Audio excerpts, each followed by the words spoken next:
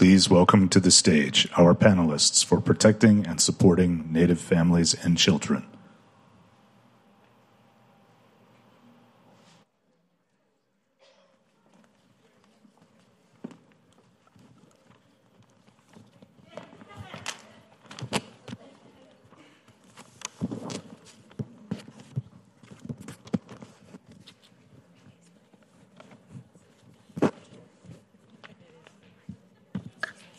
Good afternoon, everyone.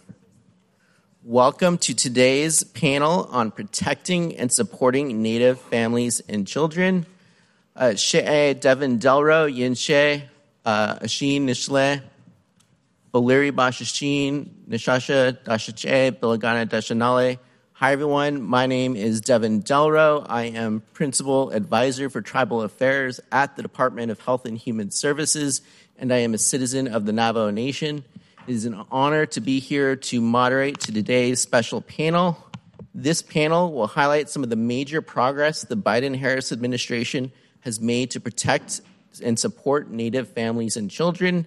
This includes interagency initiatives spearheaded by the Indian Child Welfare Act Working Group and IHS initiatives geared to support and protect Native families, children, as well as maternal health. President Biden and the administration are dedicated to prioritizing the safety and protection of Native families and children. In June, the president and vice president celebrated the victory in the Brackeen decision upholding the Indian Child Welfare Act and will continue to defend and uphold this landmark law. On today's panel, we'll hear from esteemed federal and tribal leaders. As this panel is shorter, unfortunately, we'll be unlikely to take questions from the audience. Now, I'd like to introduce our two tribal leaders who will be on the panel with us. First, we have Adriana Goodwin of the Red Lake Nation, and we also have Doreen Blaker, president of the Kiniwa Bay Indian Community. Now, I will introduce our federal panelists. We have Neera Tandon, Domestic Policy Advisor and Assistant to the President.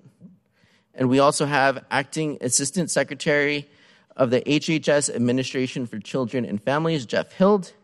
And then we have Indian Health Service Director, Rosalind So. Now on to our first question. This is for Domestic Policy Advisor, Neera Tandon. In June, the Supreme Court upheld the Indian Child Welfare Act, a vital law celebrated and supported by the Biden-Harris administration. What is a key initiative this administration has implemented that supports and strengthens the goal of Indian child welfare to protect the interests of both Indian children and tribes?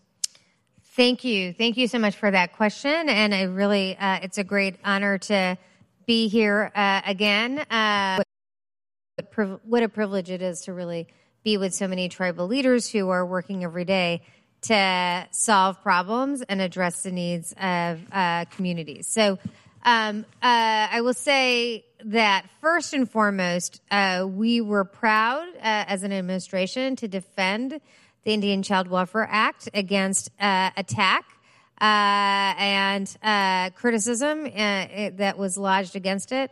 As we all know, the Indian Child Welfare Act is a critical component to address ensuring families can stay together, redressing some of the real violence that has happened to Native families in the past by having a concerted strategy and policy of keeping Native families together. And we understood that the attack it faced would really help drive families apart and drive children away from their Native communities. And so that is why we were proud to defend it, and we were pleased that the Supreme Court did not take the action that it could have, and the President and the Vice President put out a very strong statement in response. I think we have a broad agenda, and Jeff will talk more about this, as will others, but we have a broad agenda on supporting families. We have a new kinship rule, which allows families, grandparents, others to really ensure that they are we are able to keep families together by strengthening the role of grandparents and other members of a family to help care for children who need it.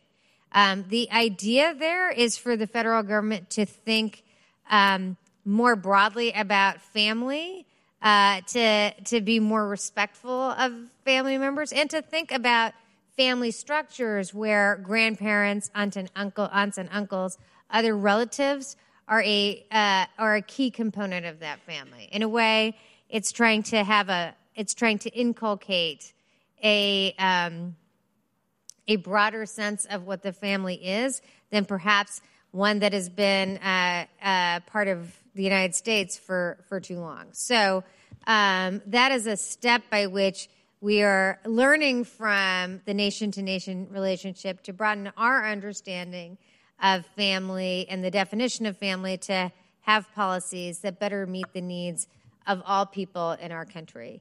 And so I think that is a critical step forward. Great. Thank you for that. Our next question is for both Adriana and President Blaker.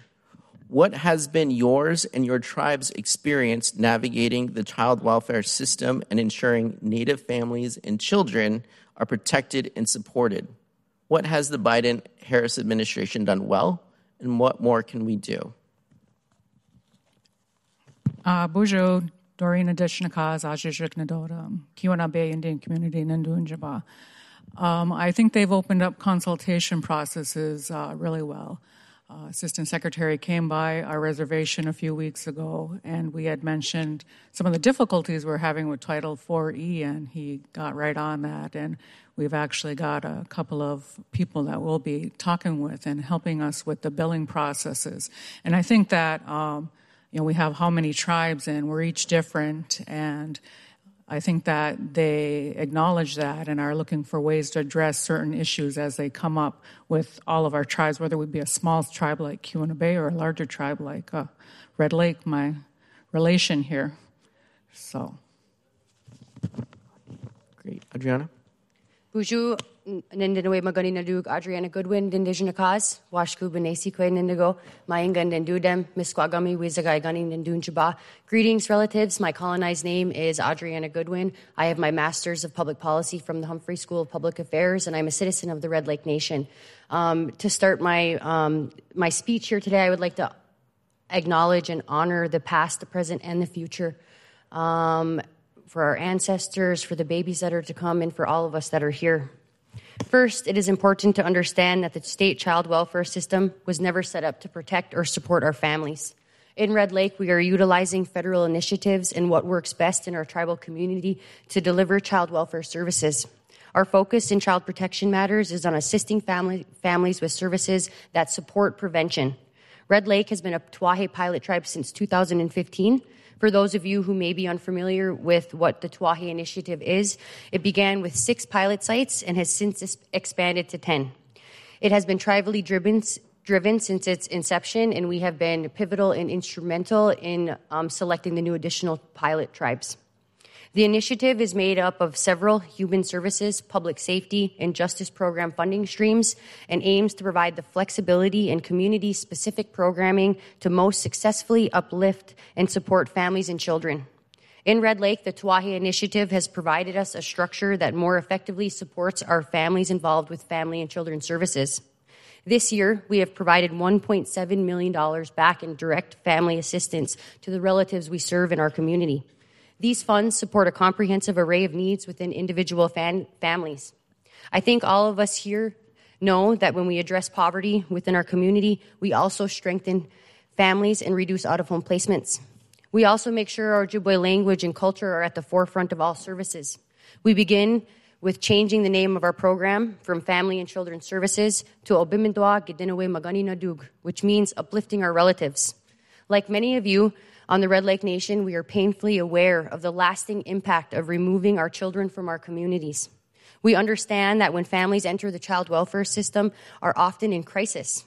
We see generations carrying the trauma that is the result of a system meant to oppress and separate us. When our agency receives reports of abuse or neglect, trauma-informed decisions are made using our Anishinaabe intergenerational practice model. We work hard to keep our children on the homeland with family and in the community. That alone is a foundational shift in the last decade whose impacts we can physically see. We see our children at home. We see our babies swimming in our beautiful lake. We see them playing on the playgrounds. We see our babies dreaming because our dreams can come true. They do come true. When a higher level of care is needed, we now have the Children's Healing Center, which is a Tuahe-funded residential facility on the homelands in Red Lake. Another innovative aspect of the Children's Healing Center is that we have youth that provide the services to our relatives. So it's youth that are in the facility, and we also have youth 18 to 24 who are working directly with them. In 2018, we revised our Tribal Child Welfare Code in order to take over full jurisdiction of tribal child welfare cases. The goal of Obimindwa is to decolonize our practices and bring a culturally specific approach to our intergenerational Anishinaabeg practice model. As a nation, we are leading with our culture and language while also updating our tribal codes to reflect this way of thinking. The Red Lake Nation has reduced out-of-home placements by 63% over the past 5 years. Tuahe is successful not only because of the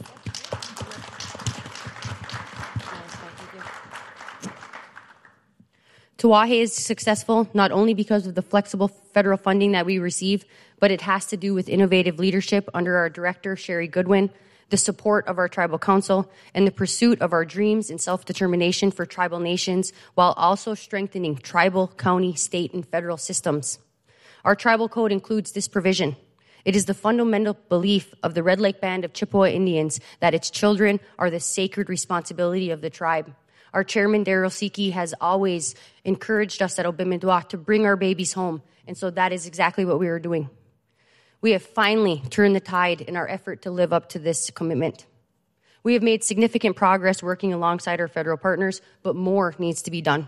Relevant federal law, specifically recent amendments to the Major Crimes Act, have allowed the FBI to overstep its authority at the Red Lake Nation. Based on the expanded jurisdiction over child welfare issues in the amendments to the Major Crimes Act, the FBI is inserting themselves into child welfare issues in a manner that both disrespects the governmental sovereignty of the tribe and undermines the goals or the programs I have outlined for you. Our experience has shown that it is critical for the Department of Justice to properly educate the U.S. attorneys and FBI agents on this trust responsibility that federal agencies have with tribal nations. Specifically, what the trust responsibility means when federal law enforcement is requesting information and interacting with tribal nations. Until just recently, the U.S. Attorney's Office and the FBI had been regularly serving subpoenas for information pertaining to child welfare cases that are administered by the Red Lake Family and Children's Service Department. The federal agents felt comfortable serving subpoenas on any individual in any tribal program, and they did not appear to recognize any limits on their activities.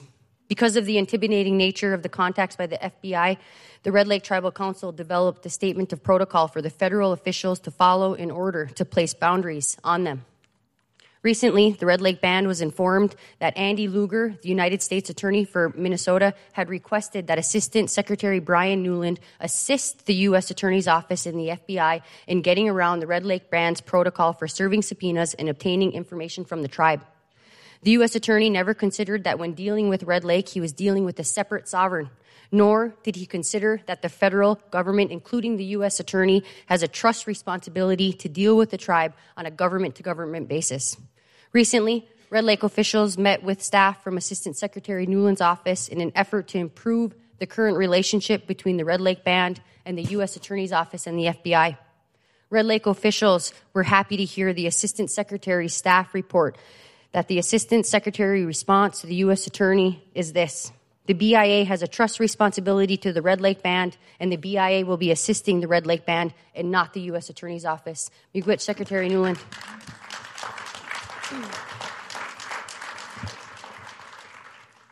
I will stress again that it is critical for the Department of Justice to properly educate U.S. attorneys and FBI agents on this trust responsibility. We fully support the tribal priority request that a Native American attorney advisor be placed in the Attorney General's office to ensure the Department of Justice is carrying out the stated priorities of the administration in consulting and supporting tribal governments. Miigwech. Aho. Thank you for that. Our next question is for Acting Assistant Secretary Hild. Could you tell us about one or two key initiatives, I know there are many, the Indian Child Welfare Act Working Group has accomplished or is currently working on, and how are these initiatives positively impacting Native families, children, and mending past wrongs? Thanks for that question, Devin, and a real honor to be up here with my federal colleagues and tribal leaders representing the Administration for Children and Families.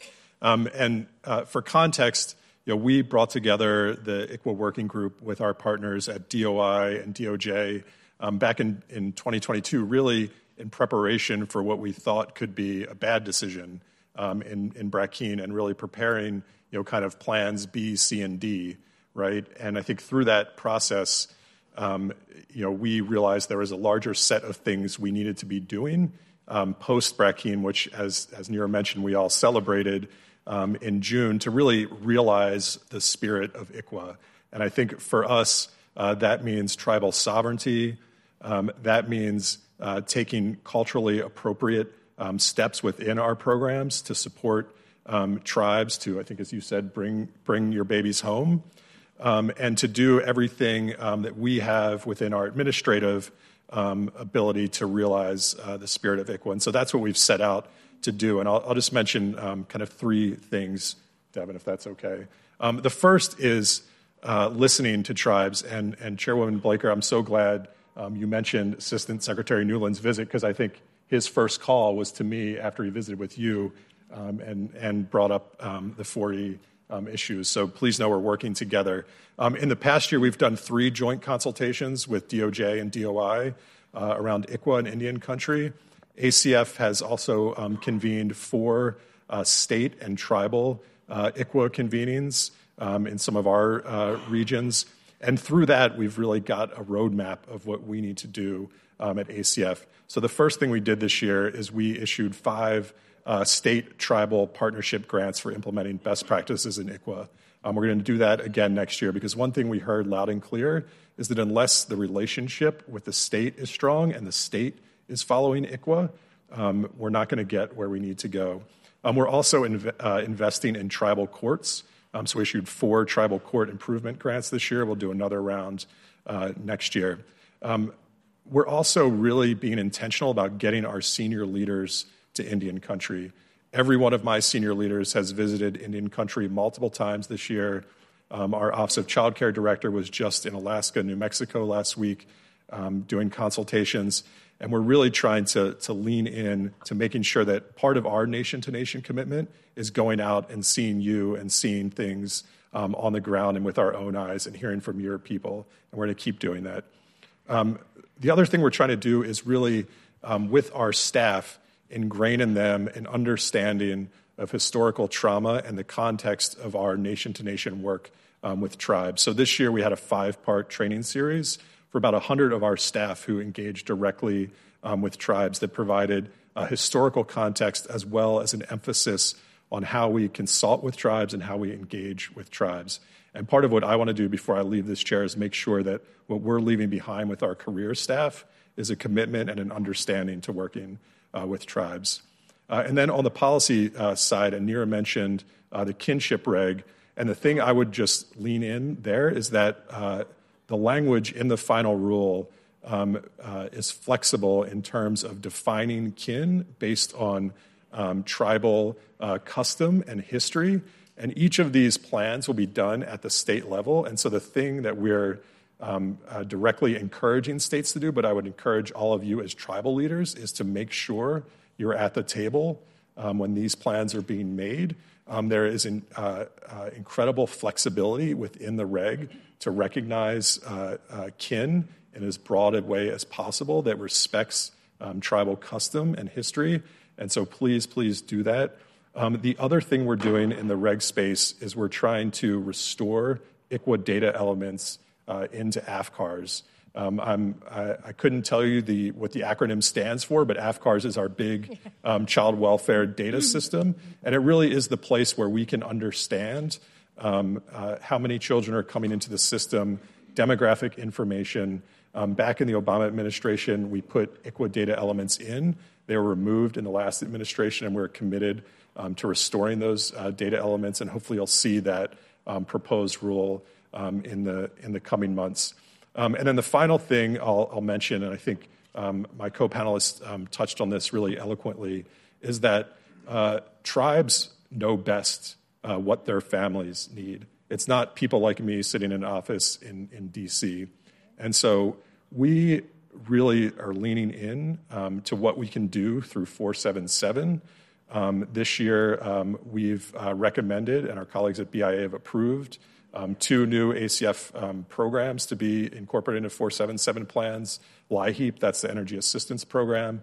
And then last month, we announced Title 4B, which is Child Welfare Prevention Funds. And so, we want to go as far as the law allows us in terms of creating flexibility and recognizing tribal sovereignty and administering our programs. And we think that's what's needed, again, to fully realize the spirit of ICWA. Thanks. Thank you for that. And our last question is to Director So. There are many initiatives related to Native families and maternal health that HHS has worked on this past year. What has IHS specifically been working on to protect and support Native families and children? Thank you for that question, Devin, and good afternoon. Shay Rosen Soyan Shadesh Chinin Shlons Anazo Bashin Okadashadont Islanadashanala. Again, I'm a citizen of the Navajo Nation. These are very, very good questions, and I'm just engrossed in some of the comments and what we're hearing here.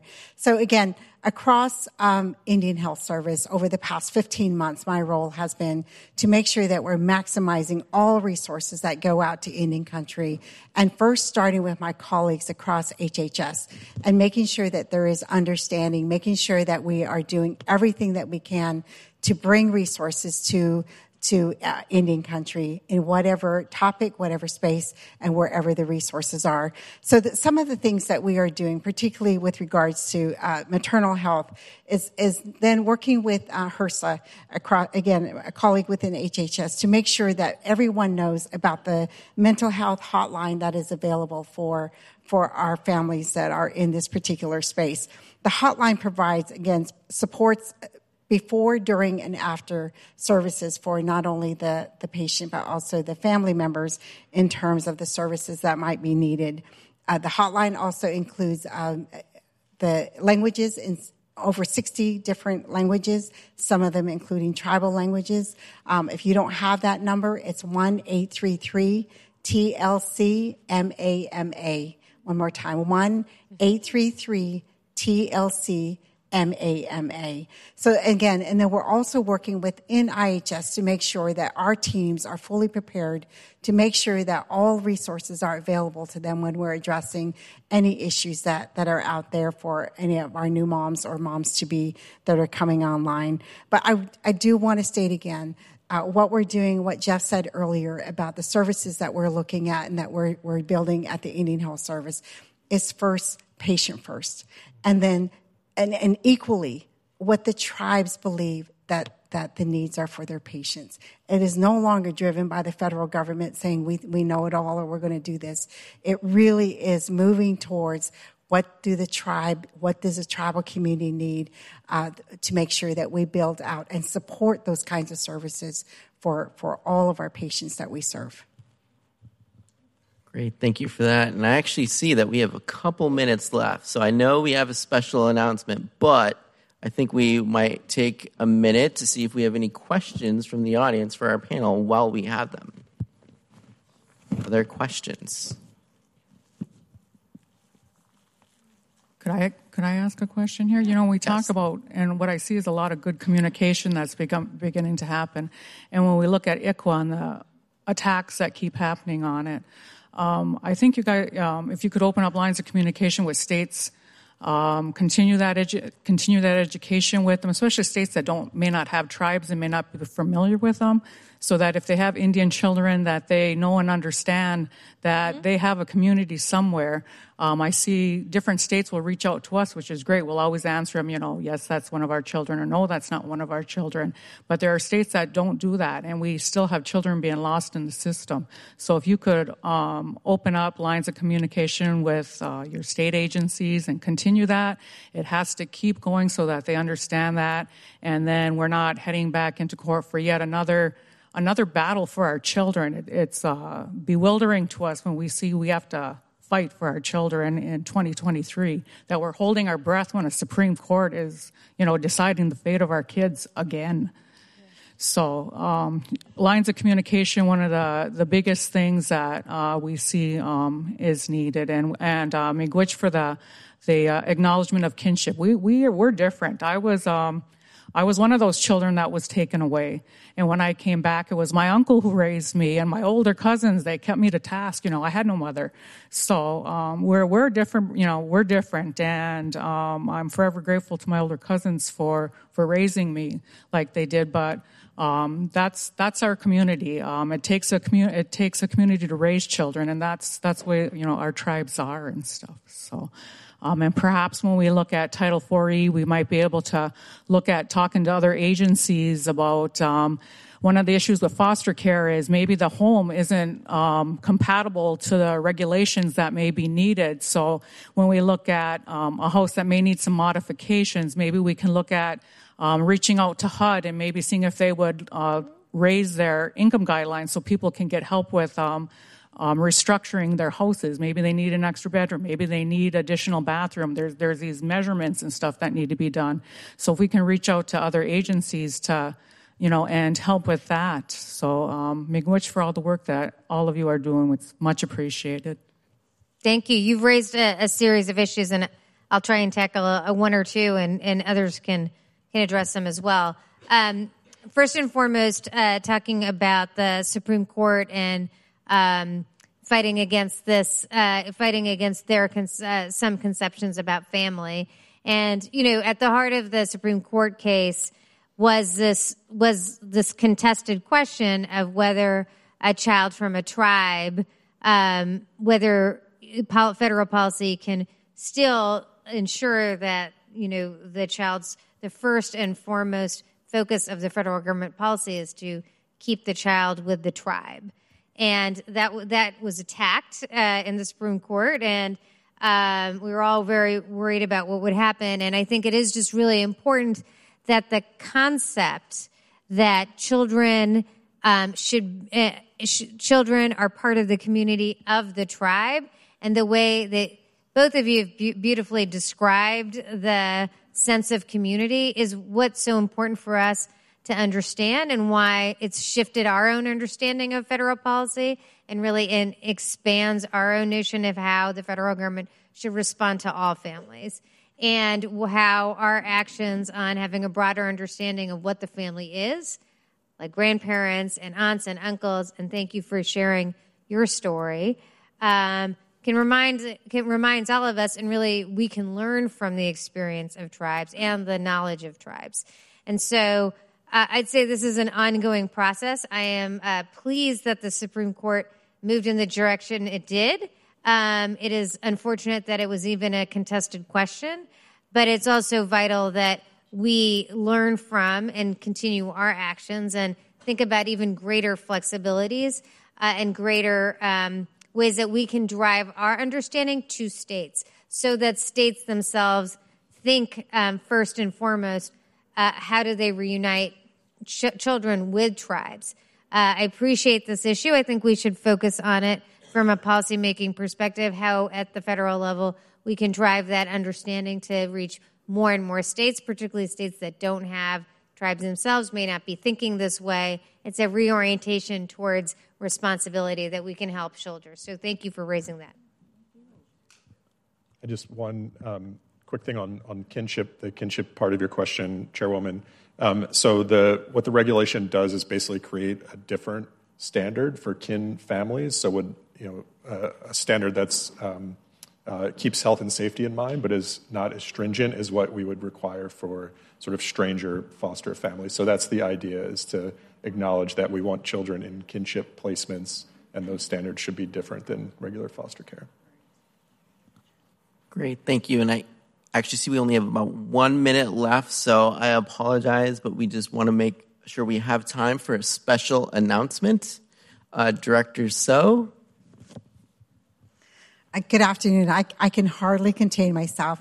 And it's been like this for a bit now. Can we ask all of our veterans, if you can, could you please stand for us, please? Our veterans. All veterans. Anyone? Yeah. Thank you. Thank you. Thank you. And then I'm going to ask my VA colleagues, Dr. Upton and your team, if you could just please stand.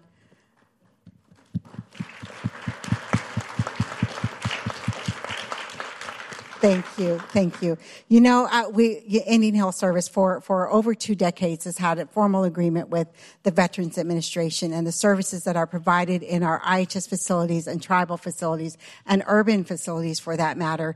And that we've been at the table for reimbursement for some time now and trying to get that agreement renewed. And so I'm so pleased to be the first one to tell you that we do have an agreement in place now, and we will be rolling that out very, very quickly, probably within the moment here as I'm announcing this.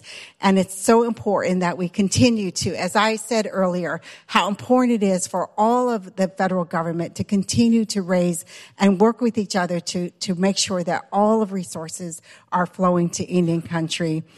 So this is, again, the first one of the significant changes in this new agreement will be reimbursement for PRC, patient and referred care activities. Yes.